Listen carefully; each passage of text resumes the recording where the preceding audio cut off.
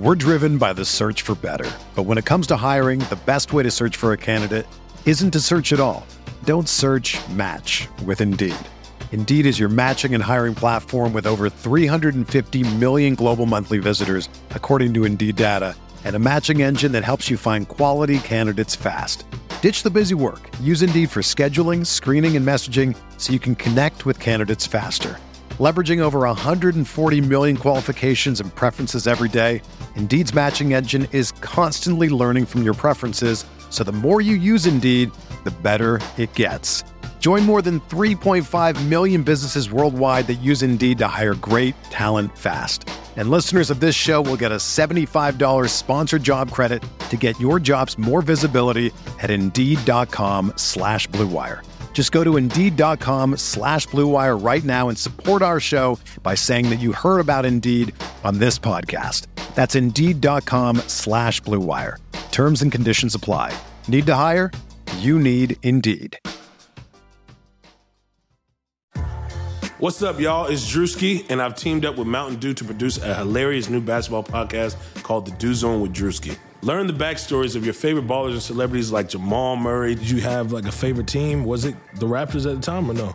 Was the Raptors even started around that time? Come on, bro. I ain't that old, fam. You talking like I'm 50. Taylor Rooks, Asia Wilson, and many more. You won't want to miss this. Listen to The Dew Zone with Drewski on Apple Podcasts, Spotify, and wherever you listen to podcasts. Support for this podcast comes from U.S. Bank. When it's time for a new credit card, the best ones do way more than just buy stuff. And that's why U.S. Bank offers credit cards that make every day more rewarding. Earn cash back, score points when you shop, dine out, travel, or binge watch, or get a low intro APR.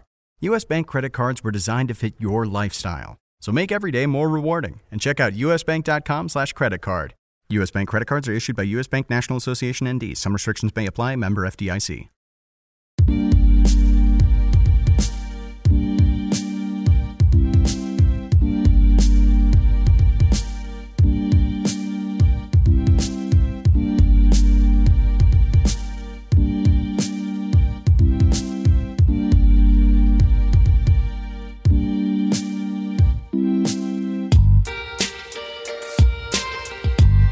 Welcome to the RotoWire NBA podcast presented by FanDuel. It is Thursday, October 26th. Nick Whalen here with the great James Anderson.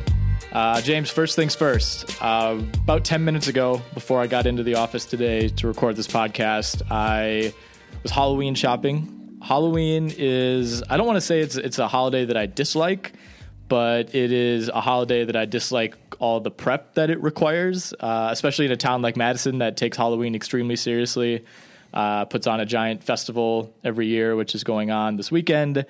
And I'm on like a 12, possibly longer, maybe even up to 15-year streak of dressing up as Tracy McGrady for Halloween, mostly out of convenience.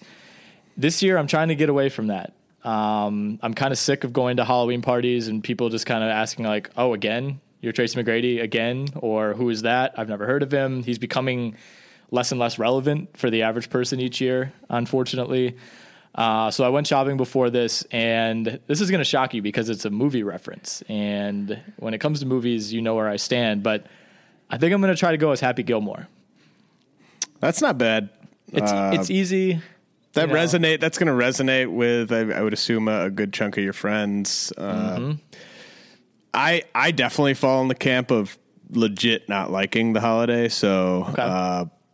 And now that I'm engaged, and my fiance really likes the holiday, I'm trying to make it very clear early in the partnership that I'm not going to be dressing up on Halloween. I don't want to set a dangerous standard of having dressed up, in the early years of our relationship and then being held to that standard, further on. So, have you written that into your nuptials?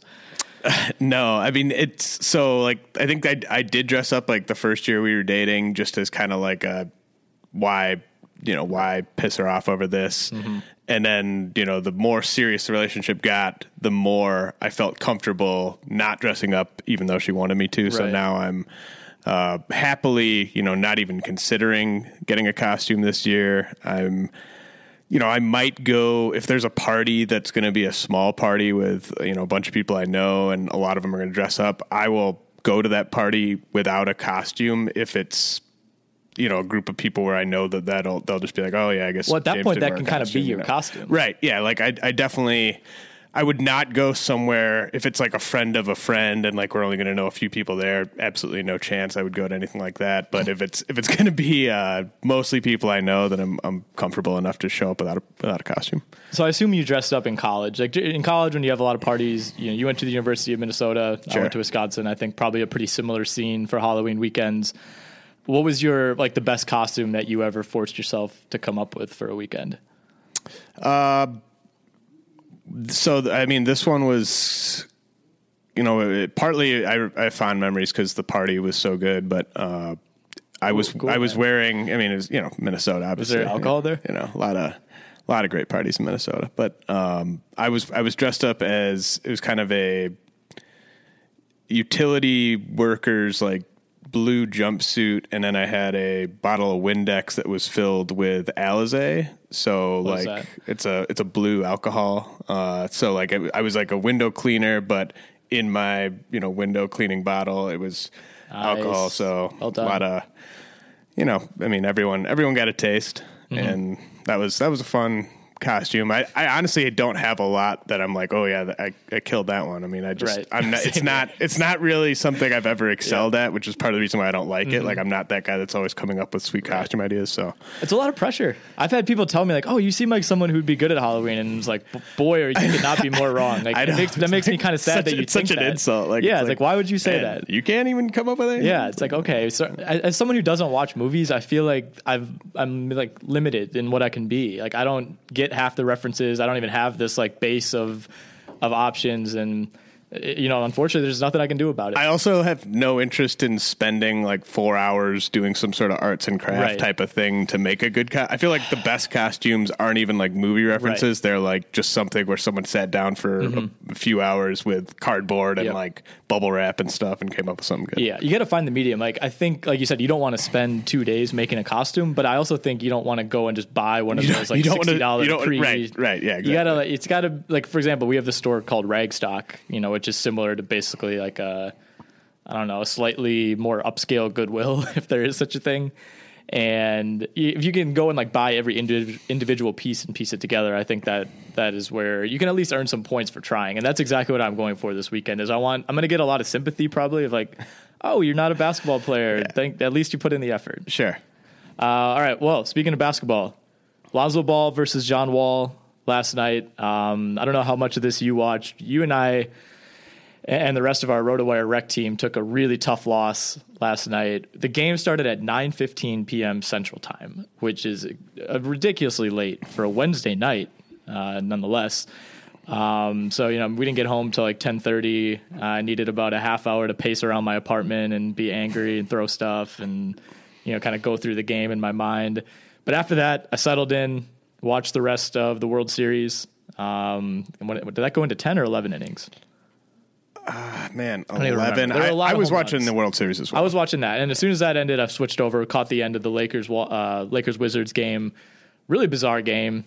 Lonzo Ball didn't felt like played all that well. I think he ended up being like a plus 13 though, which single game plus minus doesn't mean all that much. But we continue to kind of get signs that there is some truth, at least in my mind, to this belief that even if Lonzo's not putting up 20, 10, and 10 every night, there does seem to be this effect, and you hear it from people around the team, you hear it from people on the team, that when he's on the court, people just kind of tend to play a certain way. And we saw that a few times. You had a play last night, I think it was in the third quarter, where, just a routine inbounds play, on the opposite baseline, he gets the ball, throws it, 85 feet directly into the hands of Larry Nance, lays it up and one. The type of play that certainly we haven't seen from the Lakers in a long time, and you really don't see much at all in the NBA except for from guys like Kevin Love. So the Lakers are playing an exciting style. Nice win at home over the Wizards last night. First loss of the season for the Wizards. I don't know how much of this you were able to watch again, but what is the takeaway, I guess, for now that we're through 4 games of Lonzo Ball's NBA career? He's probably been about what I expected. He's maybe been slightly worse from a statistical standpoint than some people expected, just because he's had a couple of games where he just hasn't really scored much. I mean, this rookie class really is, other than Markelle Fultz, it seems to be really impressing, up and down the draft board. I think more often than not, I think especially just what these guys are doing in their first few games, usually you'll see a bit more of a learning curve. But yeah, I mean, I think Ball's been kind of as advertised. He's not, he never really seems to be playing all that hard. And I don't even really mean that as a compliment or a disparaging remark. It's just kind of the way it is. An observation. It's just kind of his style. He never looks like he's really going that hard, and it's good that the Lakers are at least kind of watchable again after last year. I mean, Brandon Ingram was good in this one, just when you were ready to bury him. He goes out and has his best game. Maybe was this his best game as a pro? It probably was. I mean, I don't think it's his best game. I think he's had like 30-point games before, but it was. I mean, we talked about this a little bit before we started recording. Like he was still doing the Brandon Ingram things. It was just he was making the shots, I guess. Like he ISO'd, I thought, a few too many times late in this game, but to his credit, hit a couple pull-up jumpers in the mid-range, had a tip-in just before time expired at the end of the fourth, descended into overtime. And it's clear, and I guess I do like this, it's clear that the Lakers want him to have these opportunities. Like it's not like he's hogging the ball late in the fourth quarter, trying to make things happen. They're setting up these ISOs for Brandon Ingram. He's bringing the ball up the court. Lonzo was playing off ball a lot over the last 3 or 4 possessions for the Lakers, and they want Ingram to develop this ISO game. And, I don't think a 1-game sample means all that much in the long term, but I think that at the very least for Ingram, this has to build a little bit of confidence.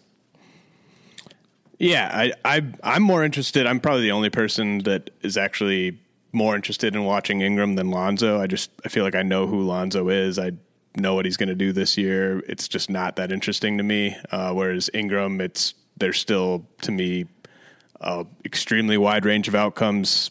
And, it's probably less and less likely by the day that he ever becomes even an all-star. But I still think that's multiple time all-star is still in play out never in a starting lineup after the 2019 season is still in play. So it's just, he's more fascinating to me from that perspective. I think Lonzo kind of is what he is. He's going to be a good player for a long time. I don't think he's ever going to be a superstar. It's just, he doesn't seem to have that kind of game. It's just a really unique game, but he's a really good passer. He's kind of an okay defender. He's a better defender than I thought he would be. Effort-wise, he's been really good.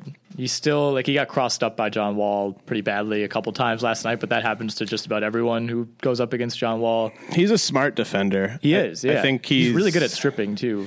Yeah. He kind of reminds me a little bit of Steph Curry in that he just doesn't have the lateral quickness to ever be kind of a lockdown one-on-one defender, but he does enough other stuff defensively where he's not a negative on that end.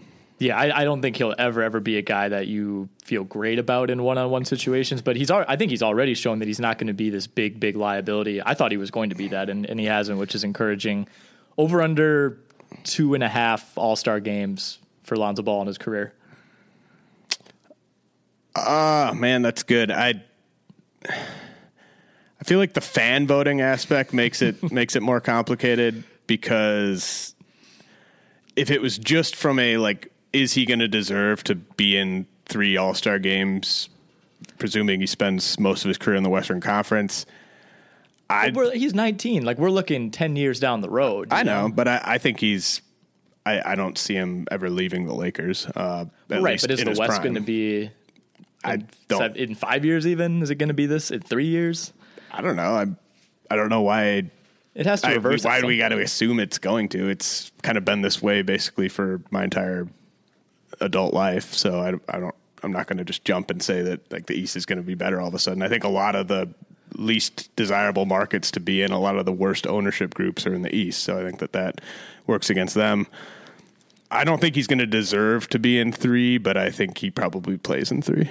Okay, fair enough. Are the Phoenix Suns back? The Suns have won 2 straight games since firing Earl Watson. And one of those wins came over the Utah Jazz last night at home, but still, a Jazz team that struggles to score against a Suns team that struggles to defend. I mean, the Jazz are an objectively better team. I thought that would win out at the end of the day, but a fairly convincing win for Phoenix, which was up double digits most of this game. Utah got it down to 6 or 7 late. Phoenix ended up winning by 9. But I mean, this is still such a tough team to read. Like, was Earl Watson that bad of a coach that, you know, this team can pick up? I mean, they were going from being blown out by 40, you know, essentially 2 out of 3 games, to now looking like at least a semi-competent NBA team without really changing much than firing their coach and getting rid of their best player. I mean, I think he was a bad coach. Yes. I think that there were obviously probably players on that team that are playing harder now than they were before. The only 2 players that played 30 minutes for them were Alex Len and Devin Booker, which is not... That's not a great sign for the Jazz. No, you're right. Yeah, I mean, if anything, this is just a bad look on the Jazz than it is like a good look on the Suns. Right. I mean, you look at the guys that were playing 20-plus minutes for the Suns. I mean, just a lot of mediocre players. They still just don't have much talent on that roster, especially without Eric Bledsoe. I think they're going to be a pretty easy bottom 3 record in the league. So I don't think they're back. I just think this kind of shows that the problem with having maybe a bottom 7 offense the Jazz might have this year. Having a great defense doesn't assure you of anything. If you have a great offense, you're going to make the playoffs with ease. But if you have just a great defense and a bad offense, you could definitely miss the playoffs. Right. And usually my first thought when you see a score like this is, 1, was somebody hurt? And no, that was not the case for the Jazz. 2, did the other team just go off? Was there somebody who hit 8 threes off the bench? The Suns had 6 3-pointers made as a team and shot under 44% as a team. Like, this is, we're 5 games in, and you don't want to panic if you're the Jazz, but this is not a good loss. The Jazz certainly didn't shoot the ball well in their own right, but, they turned it over 24 times. Rubio had 7 turnovers.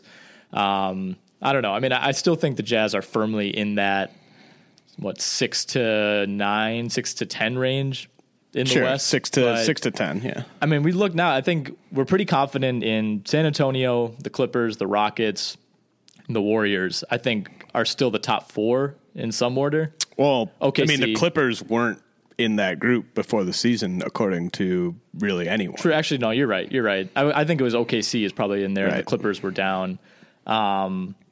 So I guess, where do we start kind of drawing the line on tiers now? Has that changed at all that we're 8-9 days into the season?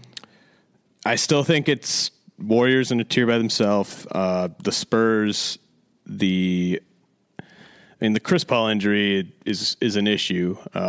If they get him back, mid-November, I still think they're in that second tier.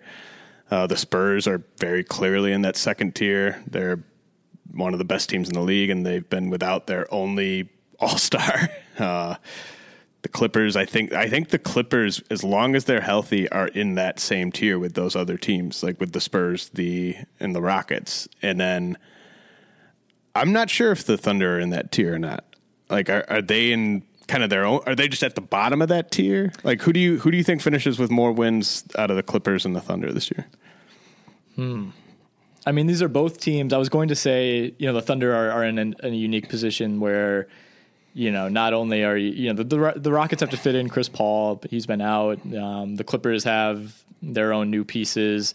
OKC has to fit in Carmelo Anthony and Paul George, with Russell Westbrook, not to mention, Taj Gibson, who only played like 20 games for them last year, Patrick Patterson. Like, there's a lot of moving pieces with OKC where the talent looks really good, but it's probably the hardest coaching job in the league, and you have Billy Donovan, like a guy that doesn't necessarily have the rings on his finger or anything to kind of demand that players fall in line to a certain way of playing. Mm-hmm. So it sort of seems like the talent might be there for this to be a top 3 team or top 4 team in the West, but just the difficulty of making all that talent buy in for kind of a common goal and run, anything that's not super predictable on offense, I think is going to be challenging. Yeah. I mean, I'm not surprised that OKC is 2-2. I mean, we see this with every really good team. It takes a while. I don't know if there's really any example of just throwing players together who haven't really had much experience together and it working right away. Because maybe the Celtics in 2008, that worked out pretty well for them. Right. But I mean, that was the perfect pieces to kind of throw together and get buy-in, because you had like two defense first players in Rondo and KG, a just set spot up shooter basically at that point in Ray Allen, and then Paul Pierce, who kind of did all the other stuff. So, I mean, it was just kind of a perfect collection to kind of get to be, to kind of come together for one common goal. Let's take a quick break so I can tell the listeners about SeatGeek. Buying tickets can be complicated and confusing, but there's a better way to buy, and that is with SeatGeek. SeatGeek is the smartest and easiest way to get tickets to every game all season long, whether you're planning a day out with friends, searching for a last-minute deal, or buying a gift for a loved one. SeatGeek helps you find the best seats at the best prices, fully guaranteed. Nothing beats being there in person for the biggest plays of the year, and SeatGeek will help you get closer to the action for a great value. SeatGeek saves you time and money by searching multiple ticket sites to compare prices and find amazing deals, and you get the most bang for your buck. SeatGeek grades every ticket based on value to help you immediately identify the best seats that fit your budget. And it doesn't end with sports. SeatGeek also has plenty of concert, comedy, and theater tickets available. And best of all, new users get $20 off their first purchase. Just download the SeatGeek app, enter the promo code ROTONBA. Again, that promo code is ROTO, ROTO, NBA. That will get you $20 off your first SeatGeek purchase. See it live with SeatGeek. Right seat, right now, right from your phone. Things we might want to reconsider. Things that we've said in the preseason, predictions that we made, inklings that we had about teams.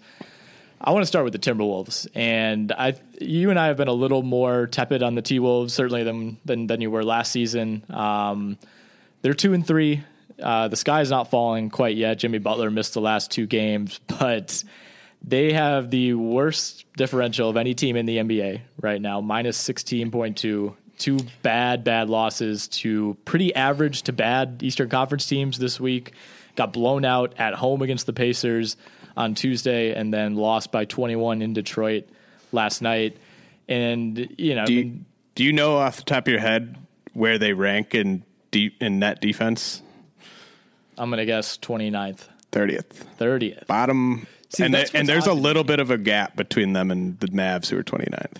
So is this a Tibbs thing, or, you know, what? It really doesn't make sense. Like Karl Anthony Towns, you know, I don't understand. I know he's not a good defender, but why is he not a good defender? There's literally no excuse for the Bulls having a better defensive net rating than the Timberwolves. If anything, I mean, the worry with Tibbs coming here was, you know, are they going to be a grinded out team that only scores 90 points and, you know, holds the other team to 89? It's been the other way around, if anything. Yeah, I mean, you can have one or even 2 of your stars can be kind of mediocre defenders, and you could still have a top 20 defense. Like it's not just Towns and Wiggins, like blah blah blah. Like the Rockets are 14th, and like James Harden plays a ton of minutes for them. The Nuggets are 15th, and I mean, who are their great defenders? Like it's name one. It's really confusing. I mean, the T-Wolves' inability to defend might be the most confusing subplot of maybe over the past 2 years, ever since Tibbs got there, when people were just kind of like, well, he's going to finally, you know, they're finally going to defend. Mm-hmm. It's just whatever it is, it's not happening. And I mean, if you had to say right now, are they making the playoffs or not making the playoffs? No, I don't think so. But then you look at their wins this year. They win on the road at OKC. They beat the Jazz. They did lose their opener in San Antonio, but that was a game that was tied, you know, with like 2 minutes left. And it looked like at that point that it wasn't going to be a bad loss. You know, San Antonio's undefeated. They're still doing Spurs things.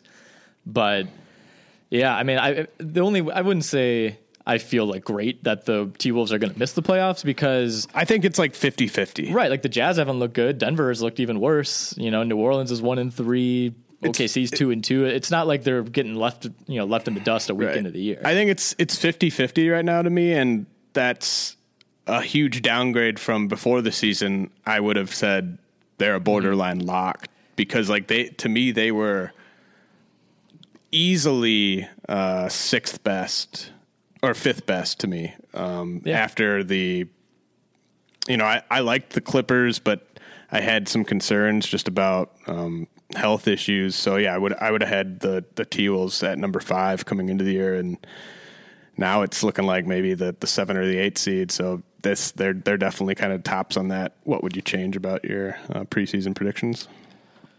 Yeah, I mean, the T-Wolves to me are just very, very confusing talent-wise, even in the West where there are 10 teams that would be like playoff locks in the East. Like you have Karl Anthony Towns, who for 2 years now has basically been the almost unanimous who would you want to start a team with guy. You have Jimmy Butler, who's a proven perennial all-star. Well, that's. I mean, there have been plenty of people that would take Giannis or Anthony Davis, right, I think, over Towns. I think if you redid the GM poll now, that how many Towns would go from getting 70% of the vote to like 10, which shows how fickle that stuff really is. But we were saying that was wrong even when it happened, though. Like, that was just the GMs being stupid. Right. So, here's what I'm saying, though. Like, we're going on 2 straight years of Towns being lauded like he is, and his numbers are still good offensively, but, the other night, he and Wiggins, I think, combined for either 0 or 1 assist in this game. And, whatever, it's just one game. But why is he being, what about him still makes him so attractive to GMs in the league, if that's who we're talking about? Like, if this guy can't lead a very talented roster to more than 35 wins, what is it? What's the big deficiency in Towns' game that's causing Minnesota to not beat teams like Indiana and Detroit, or even stay close? Well, I do think the most underrated aspect of team building is passing. Like, I think if you want to look at teams that overshoot projections and teams that undershoot projections, the good passing teams always seem to get slightly underrated. I think you're seeing that a little bit with a team like the Clippers this year, and the bad passing teams, I think, get a little overrated. I mean, in this era, you need to move the ball. I mean, that's honestly, I think, ahead of shooting even, what makes the Warriors so dangerous is that all their guys can pass and all their guys are willing to pass. Mm-hmm. And the fact that you just pointed out, like, the Timberwolves' 3 best players, like their easy 3 best players, would you call Jimmy Butler an average passer for his position? Like, average to slightly above average. Sure. Yeah. And then like Wiggins and Towns below average, like that's going to be tough. I mean, you're going to need to hit a lot of shots and you're going to need to defend, and that's just not happening. Yeah, Minnesota, very confusing, certainly disappointing so far, but we'll see. Definitely not ready to give up on them quite yet. The Cavaliers lose to Brooklyn in Brooklyn last night, despite a triple-double from LeBron James. J.R. Smith has been like the worst offensive player in the NBA through 5 games. He can't buy a shot. The rest of the Cavs starters have struggled on D. Do you even want to entertain this, or are you in like complete doesn't matter what they do, just talk to me about the Cavs come May? Well, even if I say that, I know you're going to bring up the Cavs again, like dozens of times Correct. Before May. Yes. So I don't really care. To me, it's been beaten to death that like they have lineups that clearly are better than others, and they don't always get played in the order of how good they are. LeBron needs shooters around him. When he doesn't have shooters around him, the offense looks kind of crappy, and a lot of the lineups that don't have shooting also don't have defense. So it's not that hard to figure out when they're struggling why they're struggling, and I still think they're going to get the 1 seed in the East, and I think so too. I don't think it's going to be all that close. Yeah, I mean, they go through these phases. Sometimes it's in the middle of the year, sometimes it's after the All-Star break. This year it looks like it might be game number 5. How worried are you about the Sixers potentially not looking like a playoff team? And they're in a different situation than Minnesota, where it really won't be viewed as some sort of catastrophic failure if they don't make the playoffs. But I think they've been exciting. Ben Simmons has been good. Embiid's been good. But I think people, despite everything that's happened with this franchise, I think 1-4 is still a little bit of a disappointment. Well, it was kind of hilarious to watch their over-under line. I think it opened at just an absurd 43 something. 42 and a half. 42 and a half. like everyone was just laughing like maniacally about that line, and then it got bet all the way down, I think, to like 38 or something by the time the season opened, which is just a huge for a line to get bet down that hard without a major injury. I mean, I guess you could say people were worried about Fultz's shoulder, but I think it was just more everyone realizing that was just a ridiculous place to start that line. So it's not like we were expecting this to be a 500 team.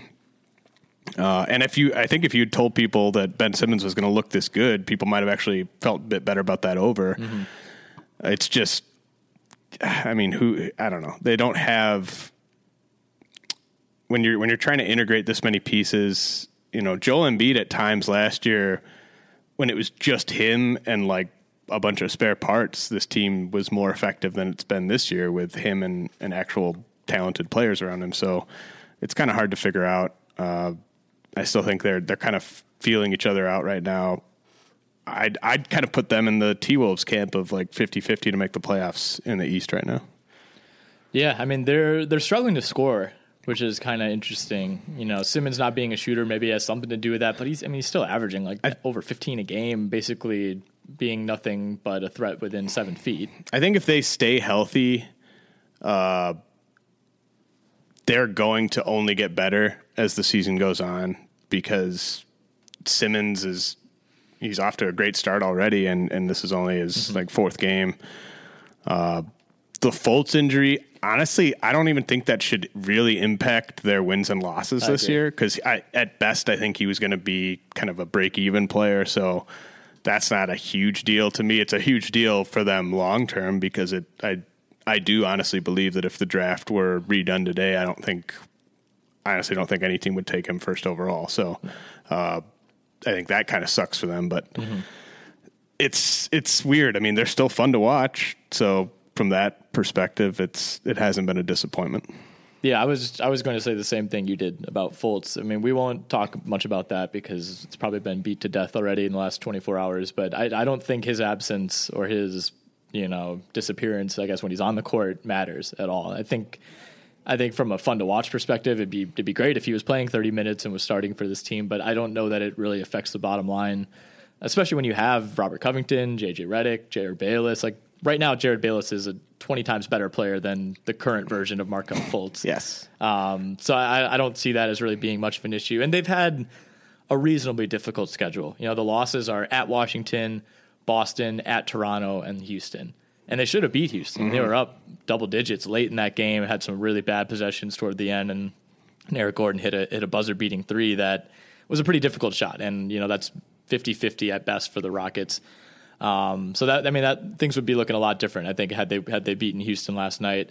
They're at Dallas on Saturday, at Houston again Monday, and then they get Atlanta and Indiana. 2 games you think they should win, but then it's 8 straight against the West. So is that Mavs game a loser leaves town match? That's a really good question. Yes, I think so. I don't see if the Sixers fall to 1-5 there. I mean, call it a season at that point. I think at that point, yeah, right. I mean, I'm not putting them in the tees. I mean, the Mavs, honestly, while we're talking about teams that we were wrong about, like I thought the Mavs would probably finish like mid-30s wins and losses. Their over-under was really tough for me because they're trying to lose games though now. I know. I just thought I wasn't sure if they would have a full organizational buy-in that they were going to just hard try to lose games this year and try to get a top 3 pick. Because Rick Carlisle, like if Rick Carlisle was out there trying to win as many games as possible, I would still pick this team to finish with mid-30s wins.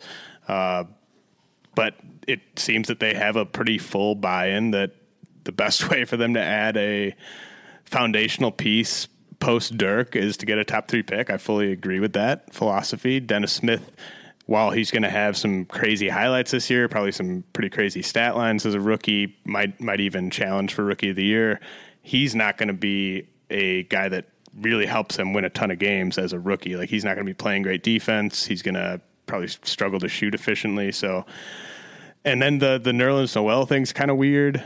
It's like, I think they can lose plenty of games and still play Nerlens Noel a lot. He's not that good. It's like it's just too risky to throw him out there for more than 15 minutes. He's too good. He's going to win.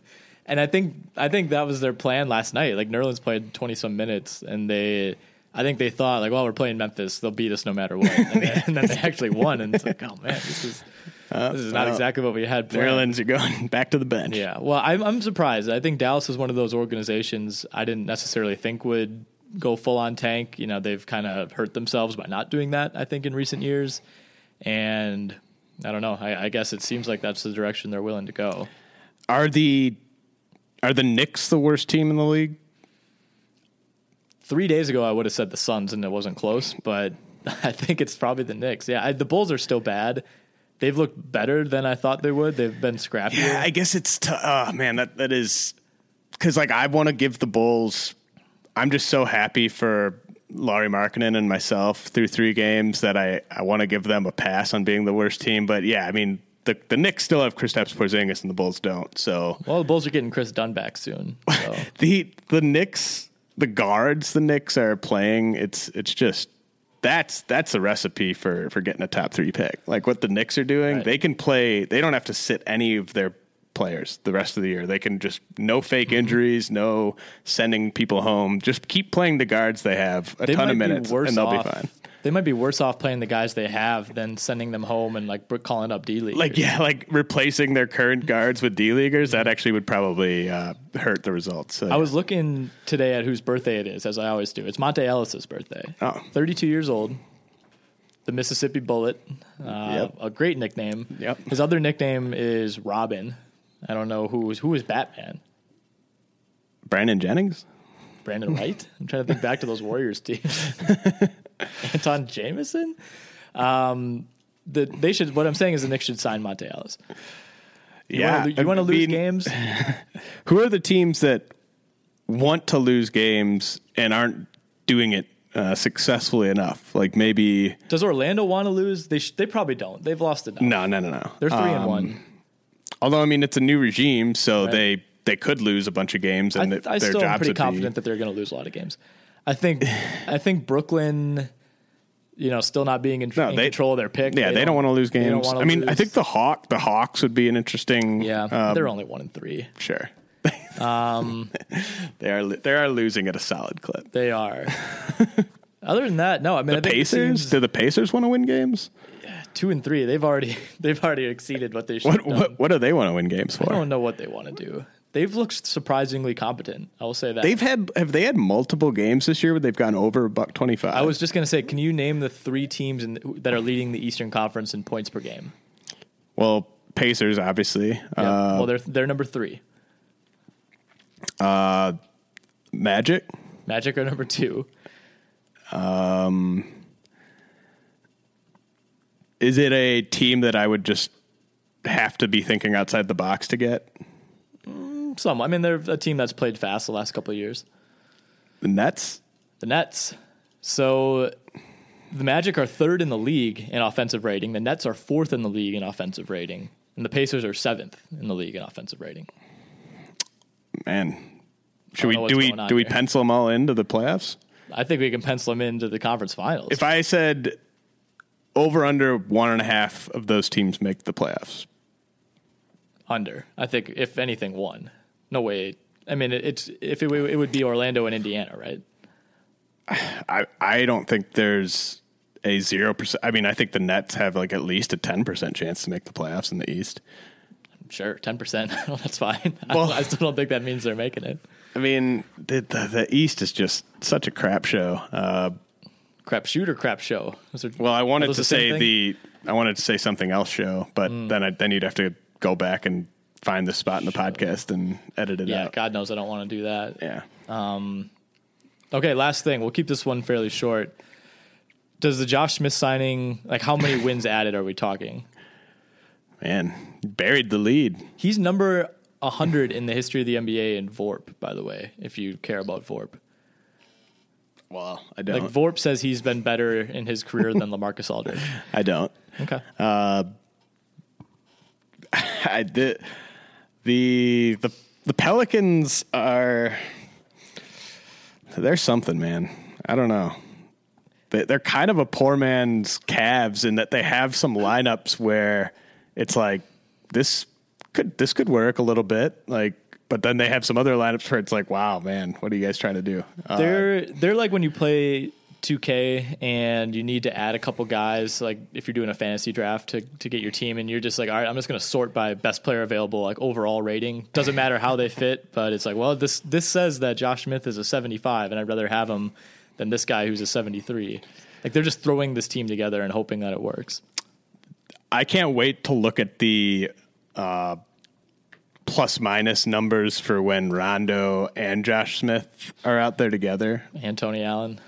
They should just go. Everybody's trying to put together these spacing lineups. Market inefficiency. These shooting lineups. Is there market inefficiency on non-shooting lineups? Put 5 guys out there who can't shoot and see what happens. All the defenses will be thrown off because they're so used to defending shooters. Guys will be running out on shooters that aren't even there. Paint will be wide open. Like, there's 5 defenders like checking the 3-point line and all the When the league zigs, the Pelicans zag. I think Josh Smith will probably be on the team for about 2.5 weeks. It's an injury exception contract, so my guess is that unless he lights the world on fire, which is in play, absolutely in play, over the next couple of weeks, this will be a short little trip for him down in New Orleans. I tweeted this last night, but this 100,000%, I will be shocked if Josh Smith doesn't choose a number between 60 and 99 or 00. Right. Like this is like a perfect storm for somebody to choose a weird number. Do you know what he's been up to lately? I don't know. I have not been in touch with Josh Smith. I do know that a writer that I follow tweeted that he saw him play live in like a pickup game a couple weeks ago. And he said, based on that, I do not understand why the Pelicans just signed him. Yeah, I think it'd be interesting just to kind of what a week in the retired Josh Smith's life has been like. Mm-hmm. You know, I'm sure he has been playing some pickup. We could get an undisputed, or what's the thing? Uninterrupted. Sure. Like, I would watch that over the Chris Paul thing that's been on every night. Sure. Okay. Anything else you want to add? 5 games tonight. Which game are you most looking forward to? Bucks Celtics doesn't count. Okay. You already said that you're due to predetermined plans. You're not going to be able to watch games tonight. But Atlanta at Chicago, Dallas at Memphis again for some reason. Clippers, Blazers. Boogie's return to Sacramento. So if I can't pick the Bucks game, I'm going to take Clippers Blazers. I mean, those are always really fun games. That's going to be a good game. Those two teams have been probably the two of the 4 or 5 best teams in the league so far in the early going. They both, especially when Evan Turner's not playing, both play really appealing versions of basketball. And even when Evan Turner's out there, they still can have 4 other solid guys out there. So the Blake Griffin, tour of possibly finishing as at least second team All NBA, possibly even just surprising everyone and maybe finishing top 5 in the MVP voting. I think that's all in play as long as he stays healthy. I mean, he's looked so good this year. It's really kind of crazy and it's exciting, and it kind of makes me a little upset that it took this long for him to finally get his own team, just because this is way more fun to me than any of the just CP, Blake, DeAndre, and just a bunch of scrubs ever was. So really excited to watch this Clippers team the rest of the season. Hope they stay healthy. All right, that'll do it. We'll be back next week. As always, the RotoWire Basketball Podcast is brought to you by FanDuel. Basketball is back, which means FanDuel is back. It's fantasy basketball for everyday fans. New contests start every day on FanDuel. No busted seasons. There's something for everyone. Tons of cool content to choose from, starting at just $1. Just pick a contest, select your players, and watch your score in real time. I know I'll be playing tonight. We have a little office league going on Thursdays. James will be playing as well. Over 2.5 million players have won a cash prize playing on FanDuel. Take advantage of our special offer for new users. To do that, sign up at FanDuel.com/RW. That will get you a free 6-month RotoWire subscription with that first deposit on FanDuel. Just visit FanDuel.com/RW. Void where prohibited.